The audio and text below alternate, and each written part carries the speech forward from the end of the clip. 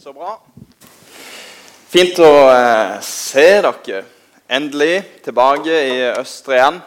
Jeg sier det som David sa for noen få uker siden, og jeg mener det like mye som David mente det, at jeg hadde faktisk savnet å være her. Noen kalte det i går for at jeg hadde hatt, hva var det, ikke permisjon, det var et annet ord. Jeg hadde hatt i hvert fall en liten pause. Jeg har vært borte i så mange uker. Sånn ble det. Men i hvert fall, nå er det veldig fint å være tilbake. Fantastisk. Og jeg håper du også kjenner på det samme, at det er godt å være i fellesskapet.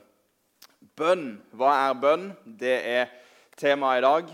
Og når jeg leste, for det er ikke meg som har funnet på den titelen, jeg hadde ikke funnet på en så vanskelig titel, fordi at jeg hadde ikke hatt, jeg vet ikke hvordan, altså, folk her har jo bedt i 50, 60, 70 år, og så skal jeg stå her og forkynne om hva er bønn.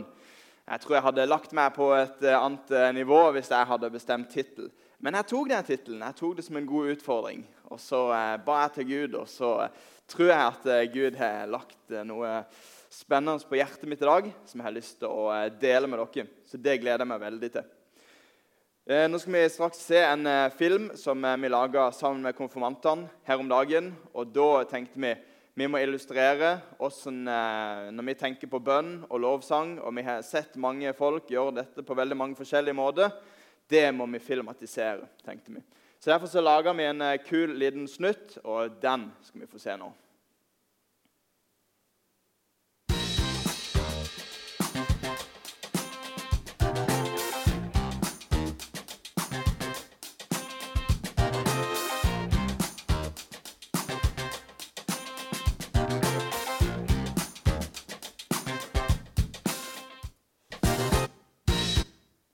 Nei, det var en luring inni der. Han hadde en liten pause i midten. Vi må begynne filmen en gang til. Vi fikk ikke sett slutten. Beklager, jeg har gjort det her bildemann. Bra, Mark.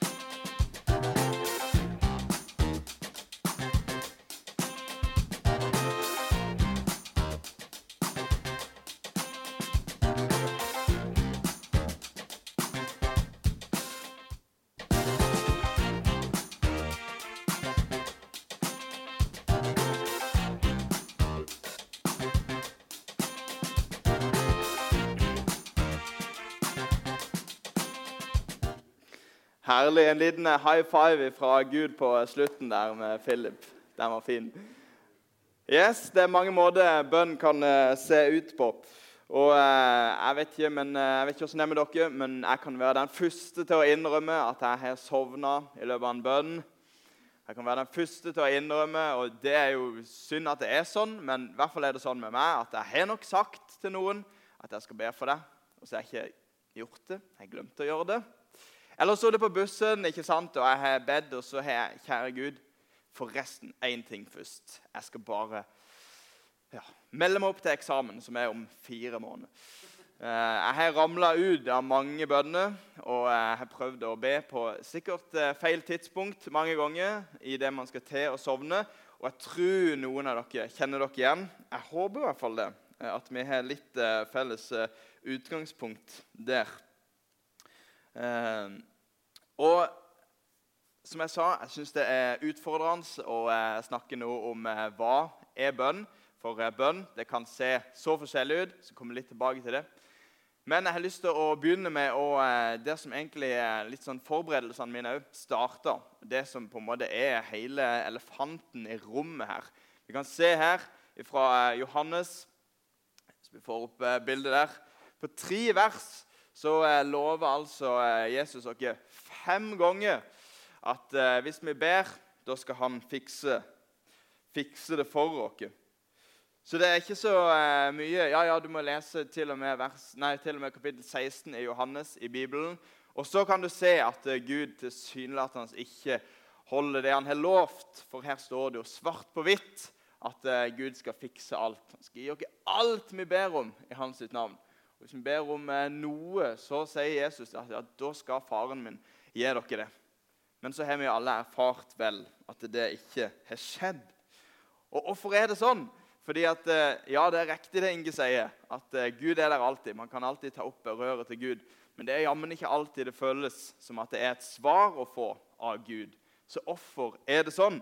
Jeg tror kanskje at det enkle svaret på det, det er at veldig ofte så, som vi ser litt nøyere på versene, veldig ofte så ber vi kanskje ikke i Jesu navn. I den skriftlige tradisjonen som dette er skrevet i, så betyr i Jesu navn, det betyr også i Jesus sin natur. Ikke sant? Så veldig ofte så tror jeg vi ber en del bønner som ikke er i Jesus sin natur, og faktisk gir oss. Så hvis vi ser på versene med litt nye briller da, så kanskje vi kan se oss selv litt i speilet og se at ok, så noen av bønnerne jeg ber, de er ikke i Jesus sin natur og oppfyller kanskje. Ofte så ber vi ikke i Jesu natur. Og i Jesu navn, det er noe vi ofte slenger på slutten av bønnen. Inkludert meg selv, fort for å slenge på i Jesu navn. Amen. Men jeg tror ikke at i Jesu navn, amen, jeg tror ikke det bare er noe man slenger på slutten av bønnen. Jeg tror det er en måte å be på, fordi at det handler om Jesus sin natur. Det handler om hvordan Jesus håndterer sakene. Det handler om hvordan Jesus svarer på alle de bønnene. Men så er det jo noen ganger da, at vi kanskje ber i Jesu navn. Vi ber faktisk det som er i Jesu natur. Og så får vi allikevel ikke svar. Det er vanskelig å svare på hvorfor det er sånn. Forhåpentligvis så kommer jeg gjennom talen kanskje innom noen gode ord å reflektere over rundt det. Om det er et svar for det eller ikke, det gjenstår å se.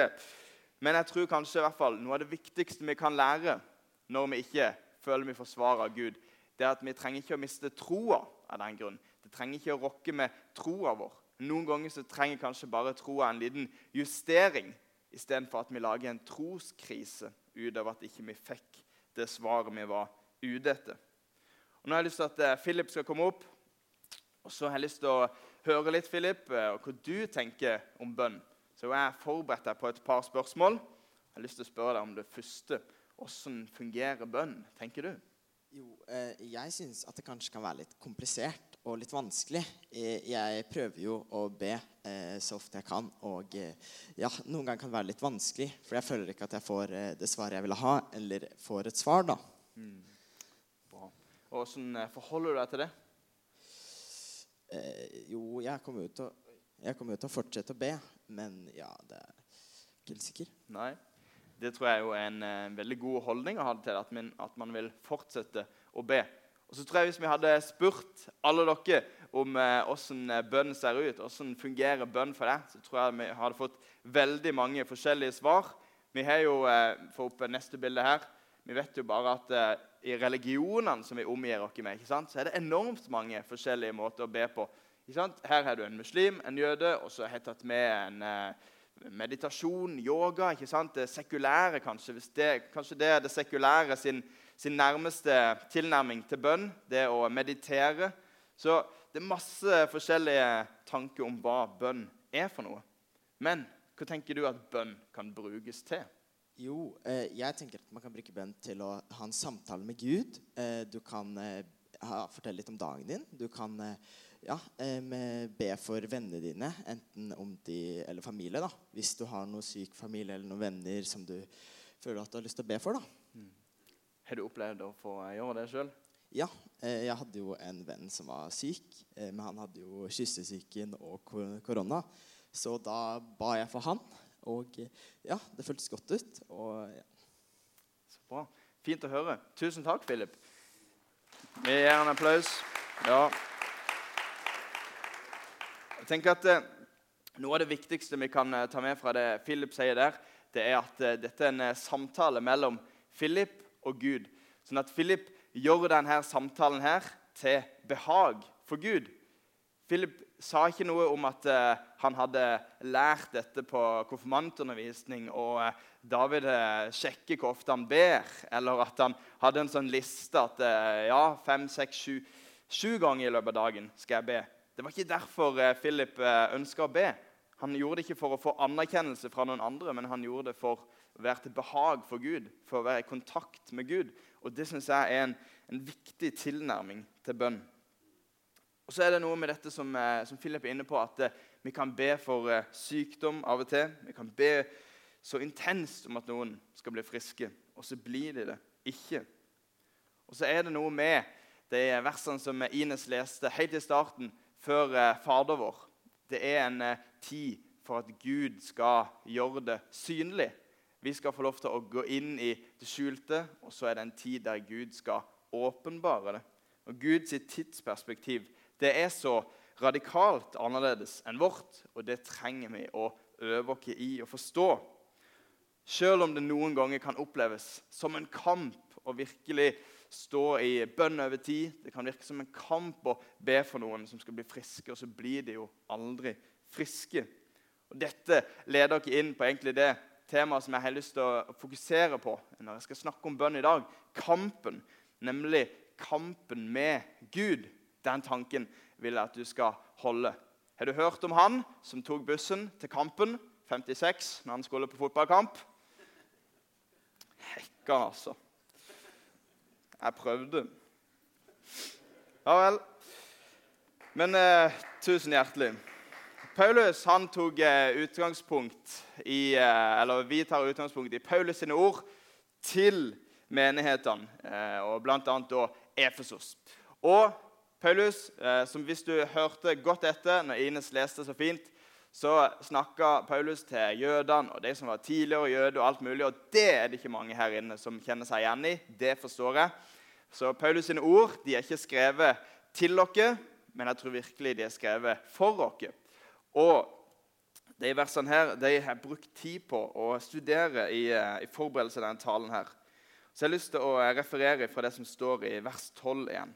Der står det nemlig at de var utenfor Kristus. De var utestengt fra Israels borgerskap, fremmede for løftets pakter. Og de hadde ikke noe håp, og de var uten Gud. Så livet til en hedning, en som ikke fulgte Jesus, det var å være uten en Messias. Det var å være uten et håp. Altså å være uten fred. Vi kan lese så mange ord om Messias i profetiene i Gamle Testamentet. Han var fredsfyrsten. De var utestengt fra Israels borgerskap. Så hovedpoenget er jo at som hedning så var man fremmed for Kristus. De var tomme og uten håp. Og så var de utenfor dette borgerskapet. Og det her jeg blir opptatt av en veldig spennende detalj i de versene her. Fordi at nettopp Israels borgerskap, Israel, det betyr han som kjemper med Gud. Du kan lese historien i 1. Mosebok 32,28. Og da sier Gud, Jakob skal ikke lenger være ditt navn, men Israel, for du har kjempet med Gud og med mennesker og vunnet. Så Gud, han roser Jakob for å gå i kamp med han. Han sier at ifra nå av, fordi at du kjemper med meg, så skal jeg anerkjenne deg resten av ditt liv. Du får et nytt navn. Så stor anerkjennelse gir jeg deg, fordi at du valgte å kjempe med meg. Og det tror jeg er noe vi må lære for vår egen del også, at Gud han verdsetter kamp. Det finnes ingen kamp som Gud ikke er interessert i å ta med oss. Han oppkalte hele sitt folk, Israel, etter nettopp det. De som kjemper med Gud. Jeg har lyst til å være en som kjemper med Gud. Fordi at når jeg kjemper med Gud, så står jeg i det over lengre tid. Og jeg vet at jeg trenger ikke være redd for å nedkjempe Gud, men jeg kan fortsette å stille Gud til ansvar. Jeg kan fortsette å komme med mine anklager. Jeg kan komme med mine klager og mine vonde ting. Gud, han inviterer til spørsmål. Han inviterer til strev og til uro. Det er en del av livet. Det er ikke Guds vilje. Lidelsen er ikke Guds vilje, men han inviterer det allikevel. Han sier det er en del av realiteten, og derfor så inviterer jeg dere til å kjempe med meg. Han gir dere rett til å klage. Så derfor har vi ikke noen grunn til å sortere ut det som er vanskelig. Vi har ikke noen grunn til å si at dette er vanskelig, derfor så vil jeg ikke følge Gud. Nei, vi kan si dette er vanskelig, og derfor følger jeg Gud. For jeg har en som går sammen med meg i det. Gud han sier at hans folk trenger ikke å undertrykke sorgen, eller dekke til lidelsen, eller late som at man er tilfreds. Nei, du kan klage, du kan ta det med Gud. Det å klage til Gud, det er jo som å synge salme, egentlig. Gud har gitt dere de følelsene. Og det tror jeg er så viktig at vi tar det virkelig inn som en del av teologien vår, denne klagen. Vi kan se det i Salmenes bok, et lite utdrag her. Så mange salmer der vi ser at det klages til Gud. Man kommer til Gud med lidelsen. Salmene er fulle av følelse og kamp med Gud. Jeg hørte sagt at moderne lovsang i dag, 1% av lovsangen er klage. Det er lite når 2/3 av salmene i Salmenes bok er klagesanger. 2/3 av salmene er klagesanger. Gud, han inviterer til å kjempe med han. Så jeg har lyst til å ta et eksempel fra klagesangene. 3:18. Kom opp nå, tenker jeg. Ja. Jeg sa, min Herre, min ære har gått tapt. Jeg håper ikke lenger på Herren. Det står i klagesangene 3:18. Og så 3 vers senere så leser vi dette. Men en ting legger jeg meg på hjertet, og dette gir meg håp. Herren er nådig. Vi går ikke til grunne. Hans barmhjertighet tar ikke slutt. Den er ny hver morgen. Din trofasthet er stor.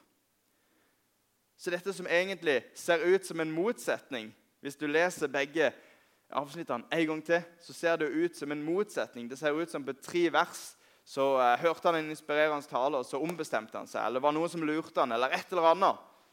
Men det er ikke det. Det er ikke en motsetning. Det er en måte å be på. Det er et trosspråk.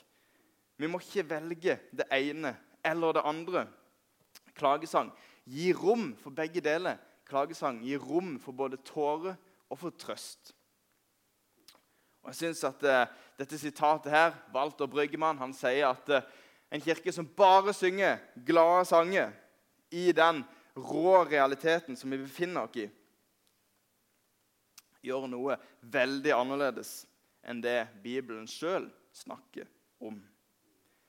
Det synes jeg er et ganske oppløftende perspektiv. Jeg synes det er en utfordrende tankegang, både for oss som menighet når vi lovsynger, og jeg synes det er en utfordrende tankegang inn i mitt eget liv. Samtidig så finner jeg enormt mye trøst i det. Så, som Jesus sine etterfølgere, så inviteres vi alltid altså inn i et borgerskap, hvor vi kan få lov til å kjempe med han som er sjefen selv. Det finnes ikke mange andre borgerskap der du kan få lov til å gå framfor tronen og battle med han som er sjefen i det borgerskapet. Men det gir Gud dere tilgang til. Dette er selve betydningen av rike Israel sitt navn. Og så er løftene fra Jesus at dette er for alle. Det er ikke bare for jødene og menigheten i Efesos, men dette er for oss alle sammen. Vi er forsonet med Gud. Så skulle denne forsoningen med Gud, den var ment for å bringe fred mellom folkeslagene. Ikke bare en fred som er mellom den enkelte person, men en fred som er mellom menneske og Gud. Og jeg tror det er så viktig for at vi skal klare å bringe freden ut i verden, så må vi først bli forsont med Gud. Vi må ta del i dette borgerskapet. Vi må først tørre å gå fram og kjempe med Gud og finne fred der, og så kan vi bringe fred ut til det samfunnet som vi er en del av. Og Paulus han skriver ganske tydelig om hvordan denne forsoningen skal kunne skje. Han er vår fred. Han som har gjort dem begge til ett, og som brøt ned skilleveggen som sto imellom.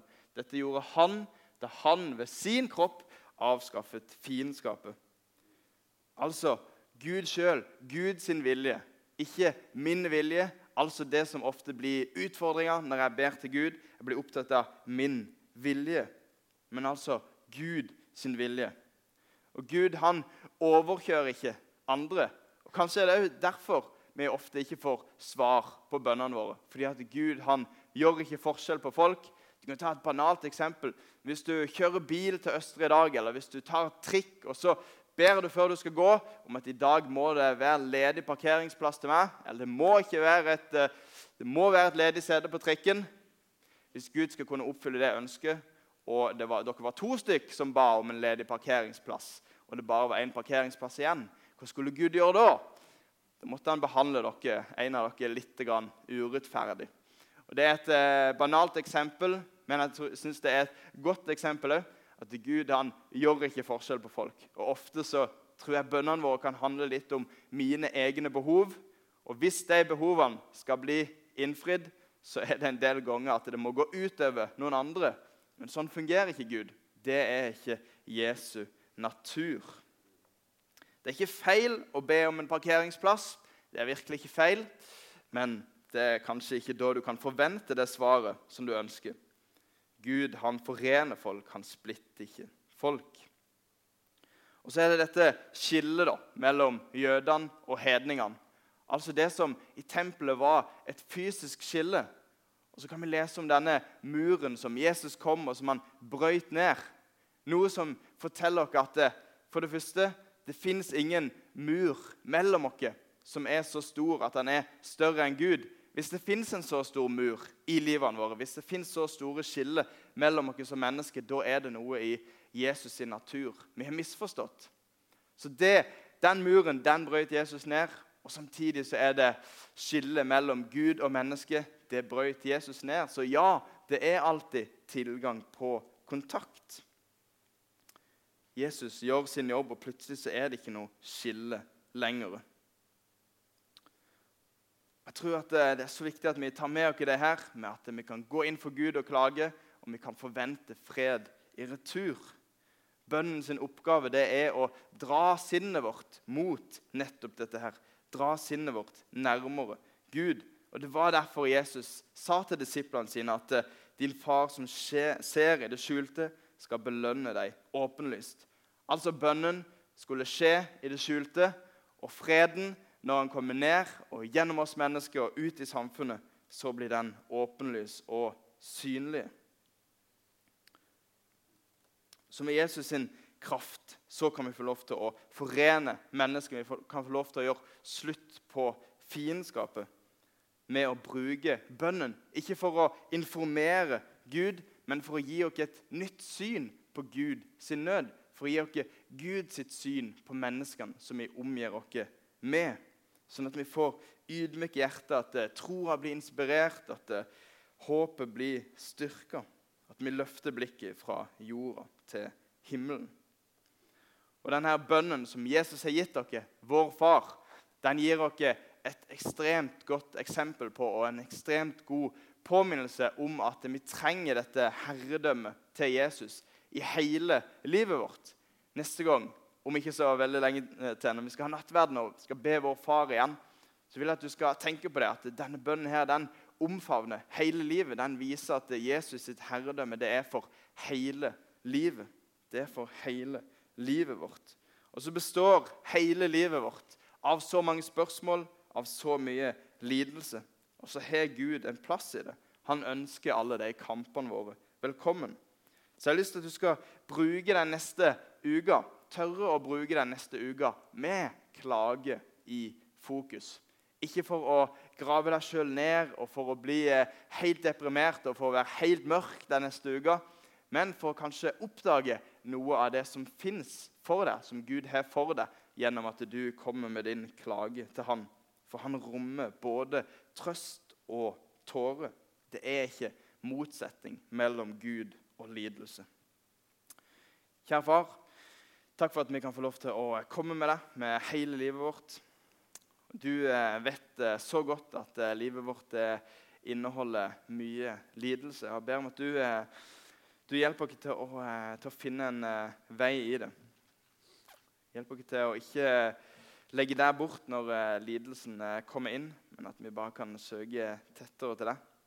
Jeg ber om at gjennom kontakten med deg, gjennom nærheten til deg, så kan vi få lov til å være med å bringe din fred ut i verden.